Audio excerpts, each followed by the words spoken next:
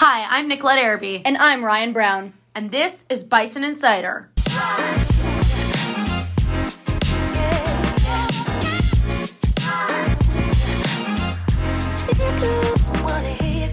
All right, first up for announcements, Boo Grams are on sale now. Contact a member of the junior class or any junior sponsor if you want to buy one for $1. Red Ribbon Week starts next week. Don't forget to dress up. Wednesday, October 25th is Rally in Red and Put a Cap on Drugs. Wear red and show off your favorite cap. Thursday is Sock It to Drugs, crazy socks for everyone. Friday is Bison Say No to Drugs. Show off your purple and gold. And Monday, October 30th is Peace Out to Drugs. Wear your favorite tie-dye. And Halloween is Say Boo to Drugs. Wear your Halloween costume and make sure it fits the requirements.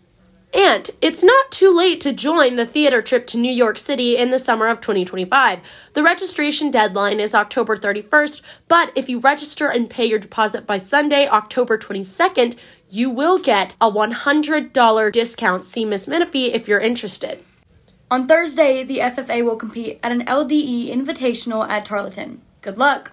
Also, on Thursday is the school day SAT. If you need SAT study materials for this or any other SAT or for the ACT or TSI, see Miss Menifee. She has limited number of study guides for those tests. Before we move on to sports, see if you can solve this week's Today in History question.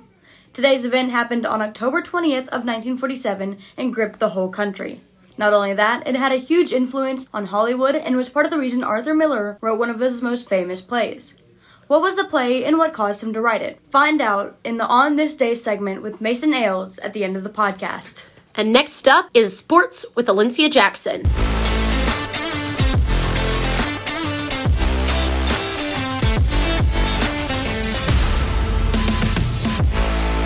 Hi, I'm Alencia Jackson, and this is Bison Insider Sports.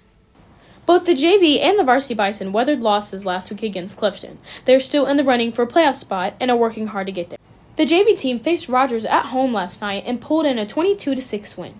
The varsity take on Rogers in an away game tonight. Kickoff is at 7:30. Good luck, Bison. Lady Bison Volleyball faces Fairville tonight at home, and it is senior night. Senior recognition will start at 4 in the gym. Varsity play starts at 4:30 with JV following. The ladies will wrap up their season on Tuesday in an away match with Elkhart. Next is happening on campus with Reagan Denix.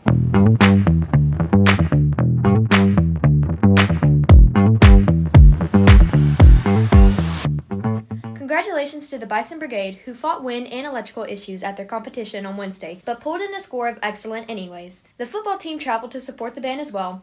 We talked to Brock Corbett about the experience. We were very excited and very proud of ourselves. Even though we did not advance, we thought that we did the best that we could do, and we're still very happy and thankful that we got the score that we did.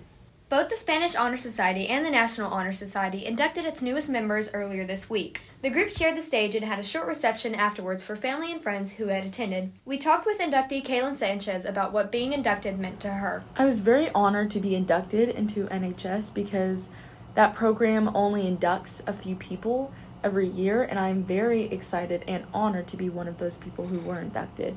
I'm really excited to see what we're going to do this year because this is a program that helps out the community and is very involved within the school, and I'm just excited to see what we're going to do.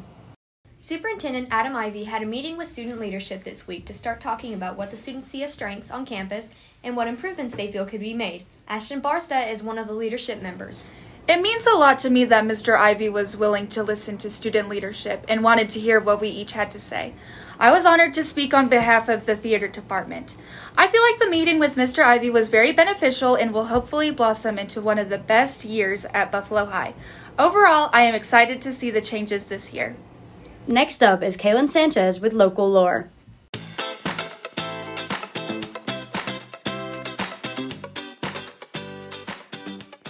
Last week, we discussed the earliest inhabitants of Leon County. Some of those inhabitants were the Keachai Indians, and the name is still around today.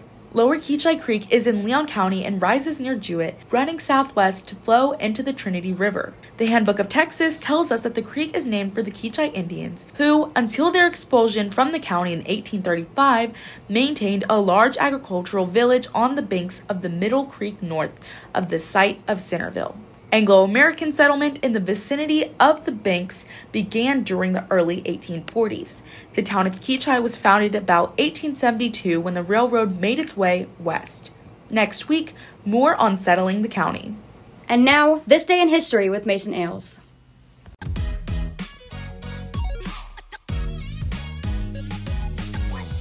On October 20th, 1947, the notorious Red Scare kicked into high gear in Washington as a congressional committee begins investigating communist influence in one of the world's richest and most glamorous communities, Hollywood. The House Un-American Activities Committee grilled a number of prominent witnesses, asking bluntly, "Are you or have you ever been a member of the Communist Party?" Whether out of patriotism or fear, some witnesses, including actors Gary Cooper and Robert Taylor and studio honchos Walt Disney and Jack Warner, gave the committee names of colleagues they suspected of being communists. A small group known as the Hollywood 10 resisted, insisting the hearings were illegal and violated their First Amendment rights. They were all convicted of obstructing the investigation and served jail terms. The Hollywood establishment started a blacklist policy banning the work of about 325 screenwriters, actors, and directors who had not been cleared by the committee, including playwright Arthur Miller, who wrote The Crucible, telling the story of the Salem witch trials as a symbol of what was happening in America. Junior AP Literature students in Miss Rodriguez's class are reading The Crucible now. We talked with Tristan Cole. The play was very sad. I even found myself crying at how shocking it was because a lot of it related to things that are still going on today, like how people are wrongfully accused every day. This play also gave me a different outlook on the world and society. My favorite thing about the play was John Proctor and how he went from being a sinner to trying to better himself throughout the play and to right his wrongs. That's it for today's edition of Bison Insider. Have a great weekend and join us again next week.